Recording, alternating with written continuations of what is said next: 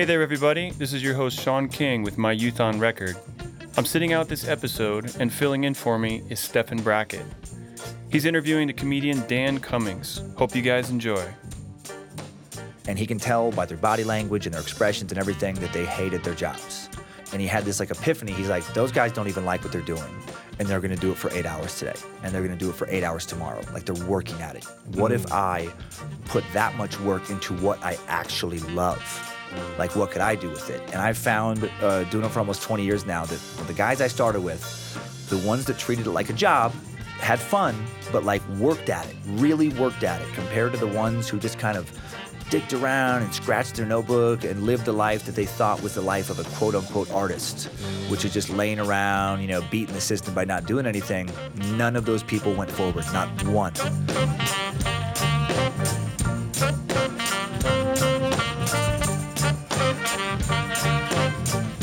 Welcome to My Youth on Record, a podcast where musicians share the music they created as teens and the stories behind their songs.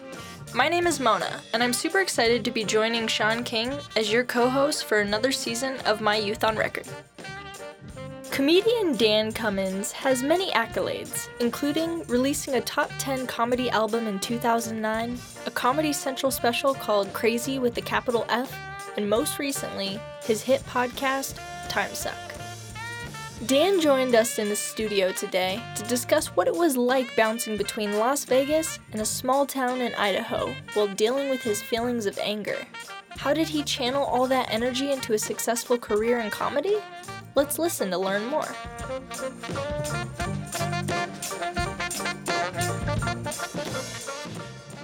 Can you, as we're just kicking this off, give us a snapshot of high school Dan? High school Dan was split into two parts because I had two very different high school experiences because my first 2 years were in Las Vegas, Nevada, with a high school that had about 2,600 kids.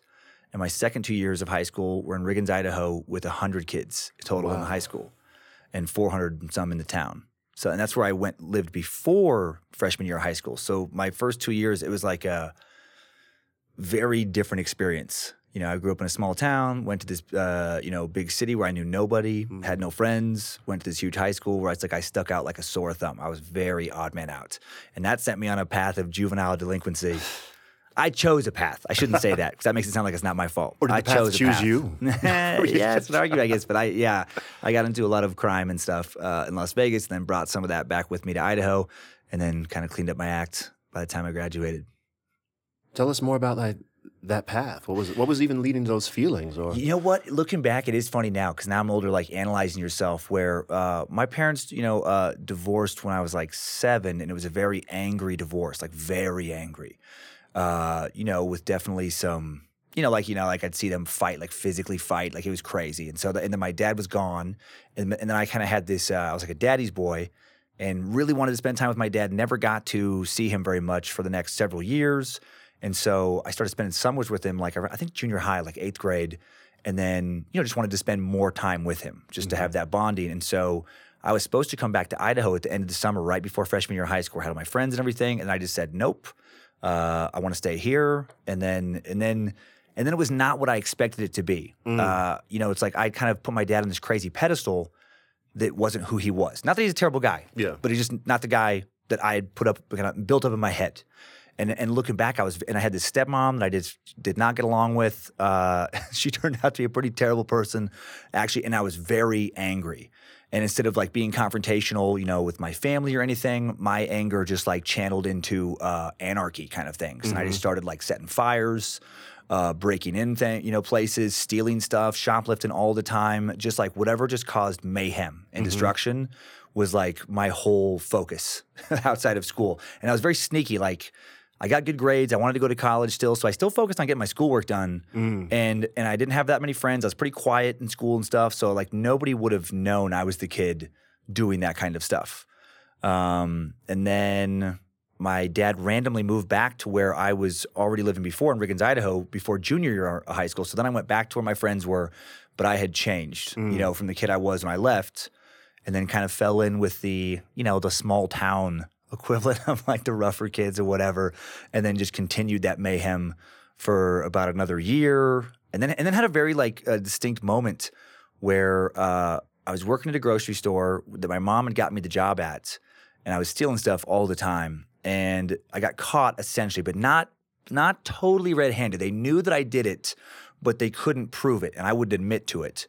And they basically said like, well, we're going to keep your eye on you and stuff like that, and please do. But then my mom pulled me aside like they told her, and she could tell. I wouldn't admit to her, but she knew that I did it. And that look of just such disappointment, I was like, oh, man, it was like a mirror. And then from that day forward, never stole again.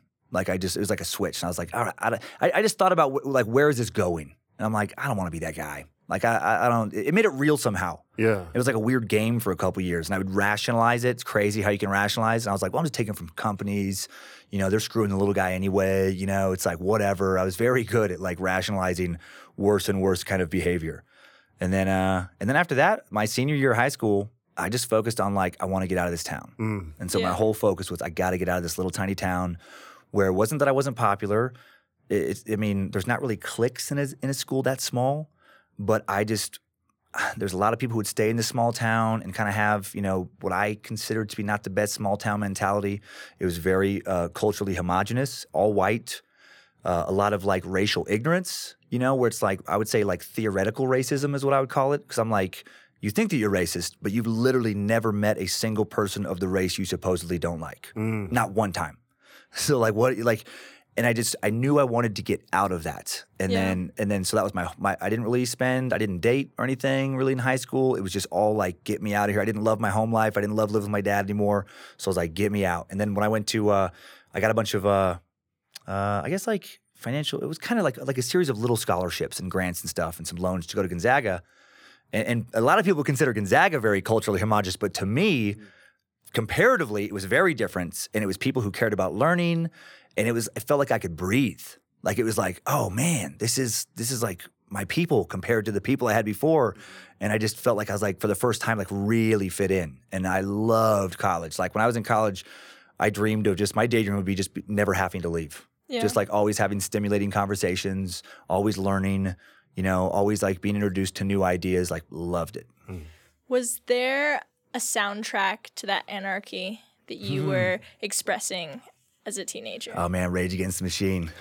I mean, I heard them a little late in it, but man, I love them to this day. But it's like that emotive kind of anger that I like hear in his music. It's like I felt that like all the time. So yeah, like that would be I think like the first Rage album. Killing in the Name Of, like all those songs. They still kind of like give me like get that adrenaline going to this day. And I think other than Rage. Oh, man, at that time, I didn't get introduced to a lot of music and riggins. I mean, it would kind of trickle down late. We didn't have a radio station. This is, pre-internet. Wait, no radio station? No radio station. It's very geographically isolated, too. It's like in the middle of nowhere. We did get MTV through satellite TV right before high school, and that was when the grunge movement was just starting to kick off. And I remember, like, Alice in Chains' Dirt, Soundgarden, Bad Motorfinger and Louder Than Love, the one before that. And then I think I already said Nirvana. Yeah, Bleach and Nevermind. And that was like, that became my kind of soundtrack too, I guess, like the next couple of years. Yeah, so I guess when I was doing that, it was a lot of grunge. It was like, I would say Rage Against the Machine and then also Nirvana, Nevermind. I was like, what is this? Yeah. Yeah, I asked that question because I'm reflecting on my own teen experience. I feel like I would just embody the music and then I would like act as if I'm expressing how it makes me feel. And so I could, just seeing if there was a connection between you expressing this anarchy or this resistance with some influence that you were hearing. Yeah, I think anything that had like an anarchistic kind of tone, like... it's just crazy. Like I'm much more calm and stuff now, but yeah, for a long time it's just like that whole thing like set the world on fire. Where it's like, yeah, there's definitely a part of me that wanted just to burn everything to the ground and just rebuild it in something that I thought was better, I guess, or whatever. But yeah, a lot of anger, any kind of angry music. Yeah. But that also says something to me a little bit about your early experience as a creative. Yeah. Because I think a lot of people would have had the impulse to burn something down. Right. End of story. Right. But you wanted to build something up. Where were your as a young creative, how was that manifesting? Were there even places or avenues for you to do that? I did music in college, like wrote my own. I tried a lot of different things, actually. Tried like short fiction, poetry, did some sketch comedy for the theater, did some music, wrote a bunch of original songs. But I always had like a really big imagination. Like when life wasn't working out like I wanted to as a kid, I feel like I developed a kind of a powerful imaginative life and always loved to daydream. And it's like, because that's the world that I could control. And so that became my, my own little world. And I was reading like lots of fiction. Stephen King I still love is like just kind of easy escapist kind of stuff. And that was a creative impulse for me. It's funny, like when I grew up in such a small town that I didn't know anyone who did anything other than low-level blue-collar jobs. Like there was no law office in our town. There was no doctor. Like I didn't know that no one in my extended family had ever gone to college. Like it was like loggers, carpenters, shopkeepers, but like not like a store owner, but like a clerk or things. Mm-hmm. No one was really career-minded. And so I just went to college because I knew that's what you're supposed to do to try to get some other kind of job, but I didn't know what kind of job that was going to be. And then I just thought like, well, I like computers when I showed up at college. So I started off computer science. I was like, well, maybe I should do this. But I had creative things, but it didn't feel like that's not a job I could do. Mm. Like no part of me believed that like, well, I get to do that because it seemed so vague. I'm like, how does that, I wouldn't know where to begin. And then I took some kind of personality assessment or career aptitude, maybe it's more career aptitude assessment. And I was kind of startled by the results. Literally the only thing I matched up on, was artist.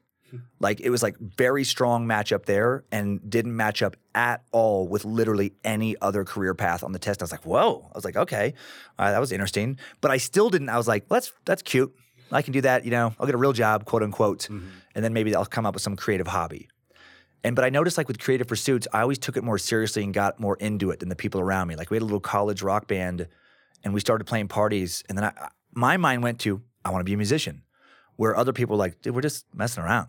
And then I'm gonna go to law school. And then like, like when we graduated and the band broke up, I guess I knew it was coming, but I didn't really think about it. And I was like, oh, this is done? And then now what do I do? College graduation was a real bummer for me because I felt super lost again. Didn't know what I was gonna do. If you had more support creatively as a teenager, do you think you would have expressed that angst differently? Oh, 100%. Mm. Like if that would have been around and it's like somebody would have been talking to me, and been like, hey, what if you did this? Like, oh, you're good at, like I was really into sketching and doing lots of drawings when I was younger. But like no one ever said like, hey, you should do more of that. You should pursue that. There's a class. I mean, the town again was so small, there wasn't an art class. Like there wasn't art lessons. That literally didn't exist. And I don't think my family just knew. Like, my dad would looking back, he was just busy working as a carpenter just to like barely keep the bills paid. So he's working lots of hours. There was no checking in on like, hey, how are you doing? What are you interested in? Like literally never had those conversations. Yeah. Yeah, but for sure. I mean, that would have like, I think set me on a path, a lot earlier. Dan's struggle with a verbally abusive stepmother could have landed him in a world of spite. Instead, he learned to keep his eyes on the future and prove those who doubted him wrong.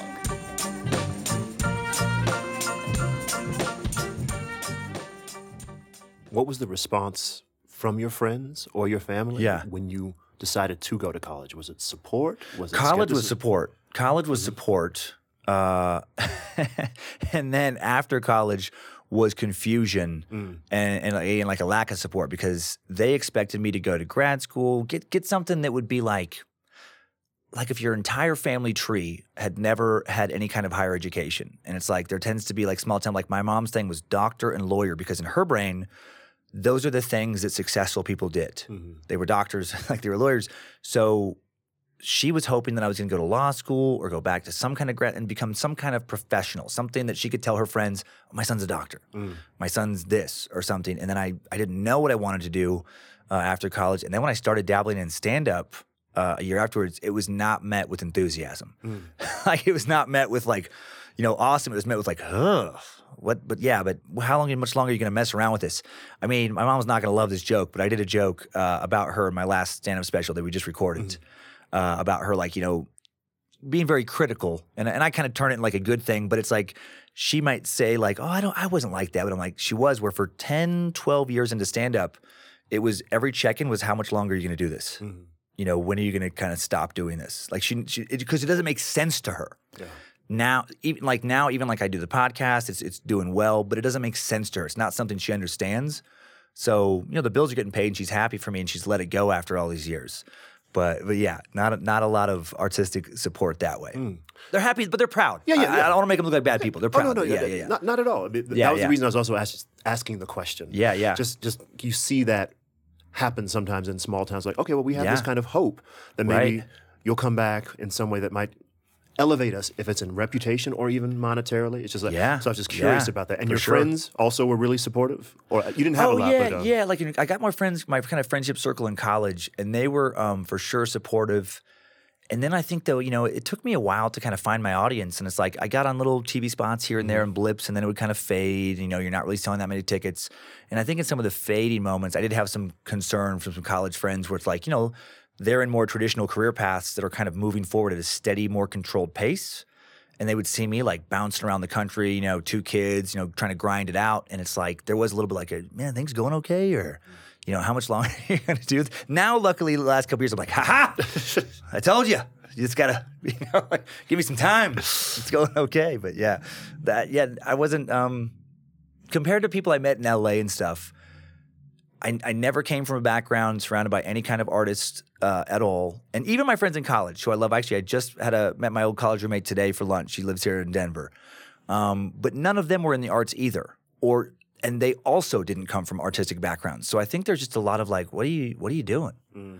You know, it's just kind of confusion. Like they don't get it. Like even when things were going well and I would be in like a city doing shows, they'd be like, hey man, you can crash at our place. And I'm like, dude, they give me a hotel. Like I'm doing this for real.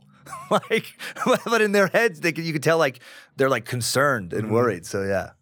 Which makes sense, even you seeing like artist on that computer or whatever test you had taken, being like not taking that serious in that moment, right? And even getting that reflection from your friends and family. Yeah, so I think I try and cut them some slack from like I didn't understand it either, you know. And then I just once I saw that I could maybe make some money in this, like when I went to those first open mics and stand-up, and I remember talking to this guy, Nick Tyson. Never forget him.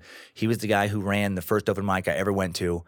And then he gave me some money, like a paid spot. Like it was kind of crazy looking back how it would not work this way in most scenes now, but they were desperate for new people. And it wasn't much. It was like $25 or something for like some little spot at a paid show. Mm-hmm. And that was when I was like, oh, well, I just made some money doing this. Like, that's cool. It's not just like a hobby. And then I started asking questions, and I found out about these college gigs you could get when you were young, early on. It's called NACA. It's still around. Mm-hmm.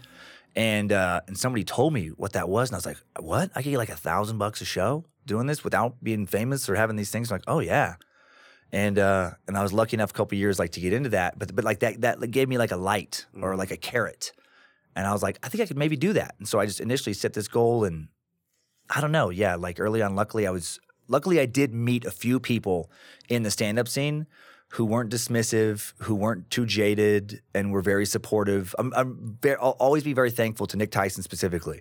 He was so supportive early on when I was like, I don't know, I had these student loan debt. You know, I was like, am I making just a terrible, terrible choice? But he was the guy being like, no, man, you're funny. You're funny. You can do this. Like you could make a living at this. And luckily, yeah, with that support, I kind of started doing it and started getting a little better, and it's been 19 years now. I'm wondering about your major. Yeah. Given everything that we've said, because it wasn't in the arts, it was in psychology. Yeah.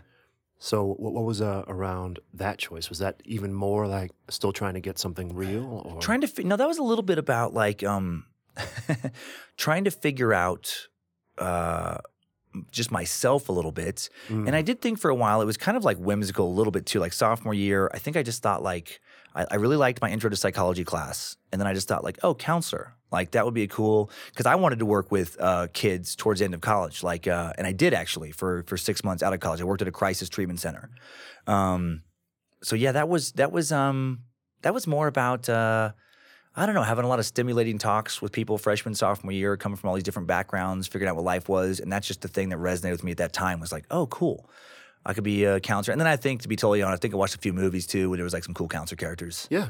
I was like, yeah, I could. Some Dangerous Minds type of thing. Yeah. Definitely a little bit like Silence of the Lambs. I was like, maybe I could be an FBI profiler or something. I mean, they had all kinds of thoughts, but all in the world of like of counseling. Yeah. So I saw that you'd done a brief amount of work at a residential treatment facility. Yeah. And it wasn't necessarily the best experience, but I'm also wondering. Yeah.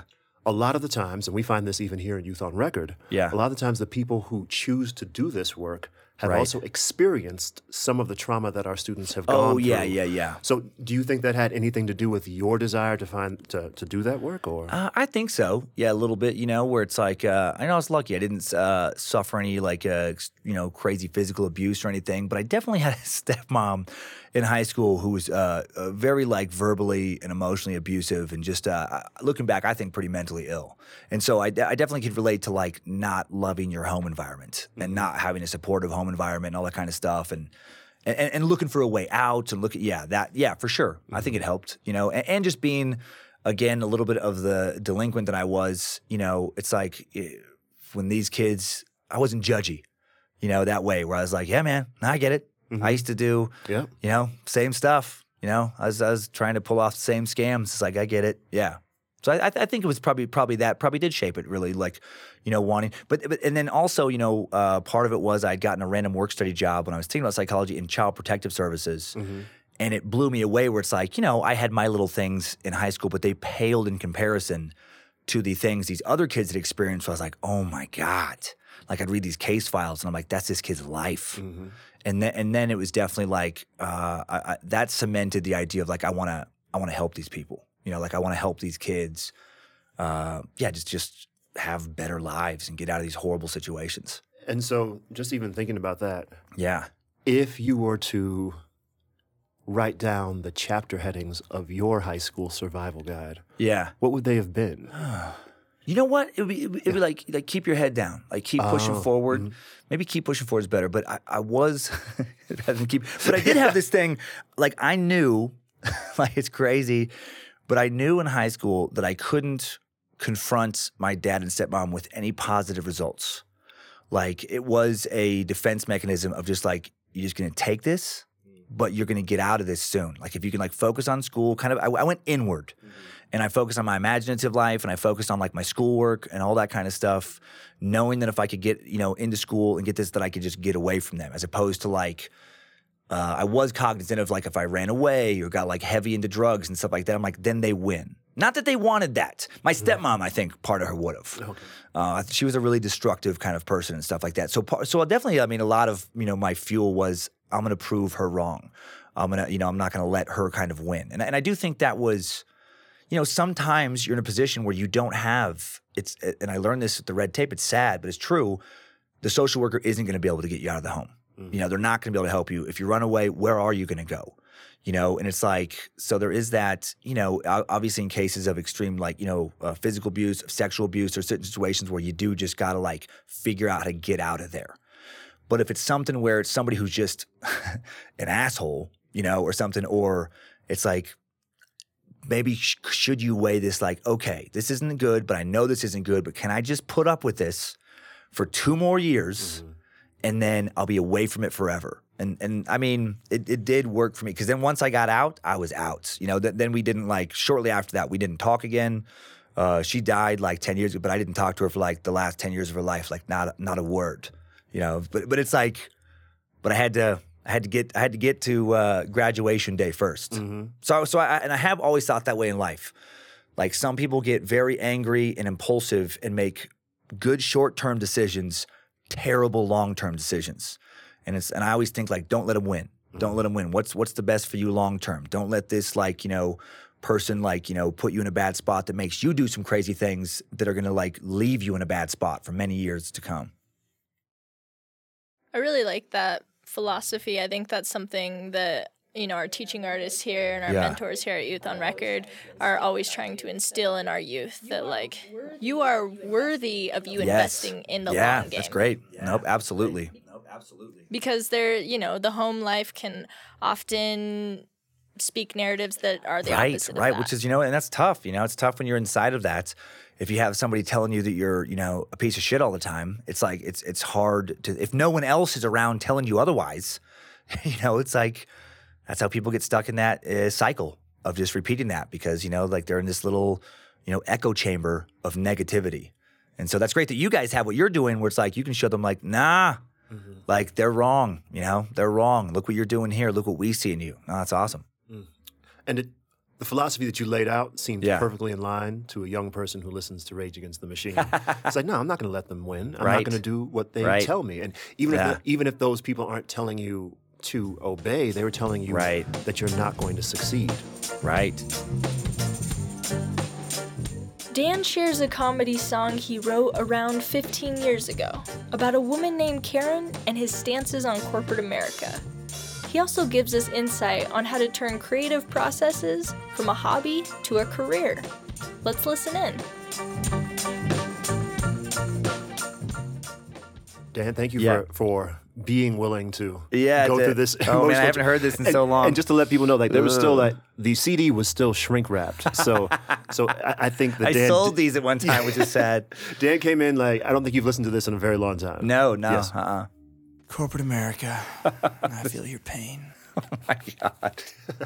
Corporate executive, I was #1 again in sales last month. Let's go discuss my promotion. Keep working hard, is what you say. As you dump a stack of papers on my desk, you son of a corporate a-hole.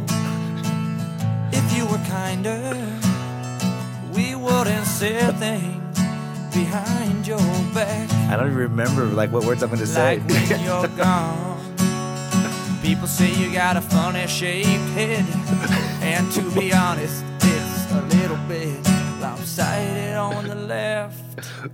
Do you remember who you were talking about? Vaguely. Yeah. Remember the meeting with Baron Financial late last month? I changed all the terms and stuff. I brought you a latte, and then you were rude to me, but you didn't know I was in the men's room. Oh my God, I where forgot. I pulled my pants down Jesus. and took the lid off your cup, poured a little Java down the toilet, then I filled your cup back up. Pissing in their cup because they were rude to me. That's pretty extreme. So much more like judge them like, oh, these guys are rude to me, so fuck all of corporate. I immediately go to this extreme of like, I remember the people. I remember specifically it was Karen. It wasn't a dude. The real person was Karen, and I hated her so much because she seemed so soulless to me and just like didn't care. She seemed so phony. I was so naive about certain things, and so naive. And so I went in there, I'm like, oh, yay, we're just here to do fun stuff and, and help. And they're like, well, yeah, but also you got to hit this and this marker and you got to do this and push that and push this. And I was like, I don't think that's healthy. And they're like, well, we don't know that for sure. Just go ahead and, push that.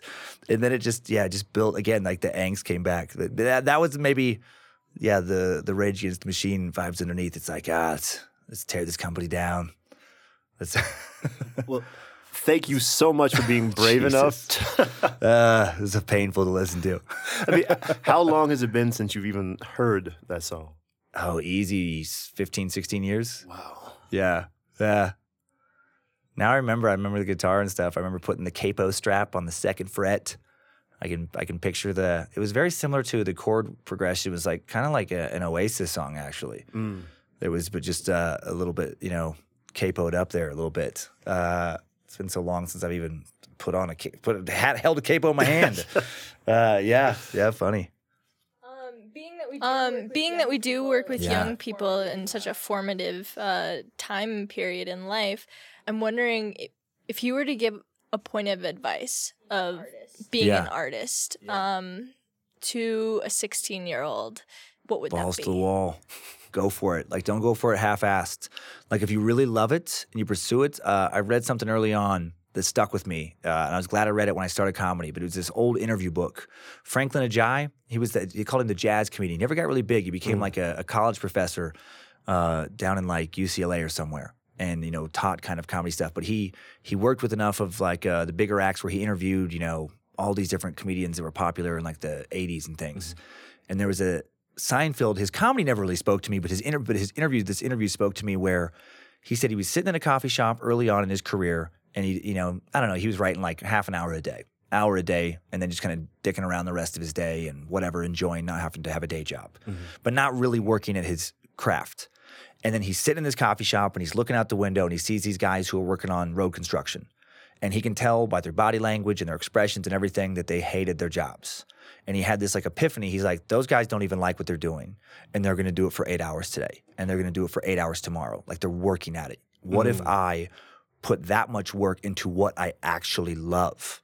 Like, what could I do with it? And I've found, doing it for almost 20 years now, that with the guys I started with, the ones that treated it like a job, had fun, but like worked at it, really worked at it, compared to the ones who just kind of dicked around and scratched their notebook and lived the life that they thought was the life of a quote-unquote artist, which is just laying around, beating the system by not doing anything. None of those people went forward, not one. The majority of the people who really worked at it and really like have made livings, and a lot of them, some of them become pretty famous, but all of them done, pretty well for themselves. And so, yeah, if you're getting into something and you love music and you love doing this, especially when you're young and the stakes are lower, when you can recover career-wise easier, man, go hard, go really hard. Give it everything you have. When you're older, you're not going to be like, man, I wish I would have played more fucking video games. When I was 16, I wish I would have ate more pepperoni pizza and just laid around and just not done anything. No, man, this is your chance. Give it a fair treatment. So yeah, just do what you love and you'll get better. And the better you get at it, the more you will love it, the more rewarding it will be. And pretty soon you won't even want to do the things you thought you were going to do because you wanted to avoid work. Your work will become more fun than any video game, more fun than any kind of like hang. It'll become like your soul. I love that. Would the 16-year-old version of you be hyped about where you are now? You know what? I think so.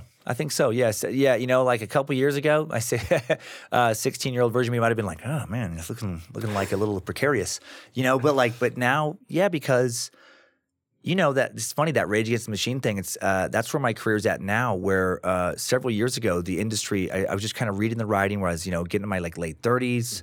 And then, casting wise, and this isn't like me like making something up. It's just like what you would literally hear kind of on the down low from casting. They're like, they're not looking for a late 30s white dude. Like the market's flooded. Like we got it. We got that guy. And so you think like, oh shit, like there's not a place for me. Like, here necessarily. And I kept trying to go through the traditional channels of like, kind of like, to go through the system and do the system. And I got angry and I got mad that nobody wanted this podcast idea. And I decided I'm going to put all my energy into my own thing and build my own little world, which is what I'd always done as a kid anyway. And it worked.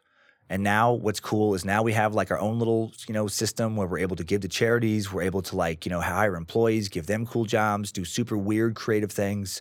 And it's just us, it's just me and the fans, and as long as they like it, then I get to keep doing it. And so to me, it's like, I kind of many years later did become that Rage Against the Machine where it's like, the world wasn't the what I wanted it to be, so I made my own. And it worked. So I think I'd be pretty happy. I'd be pretty happy with that. And I'm not setting shit on fire anymore. So that's probably good too. Yeah. All right. Well, Dan, thank you so much for your time. Thank you. Thank you for everything you do. Thank you for your charitable contributions. Thank you for like showing up for causes all over and for youth. And thank you for doing funny stuff and making thought-provoking content. Oh yeah, you bet. I appreciate it. Yeah. And kids, listen, man. Fuck the man. Just do it your way. You don't need the system. You don't need it. Build your own. Great ending.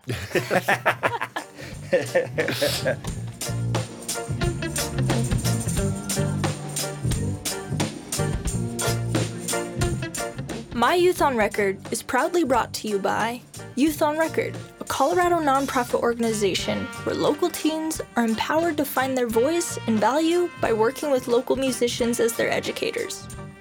Teens and Youth on Records programs are working to be both the next generation of creatives as well as community leaders. They do this through music, poetry, and storytelling.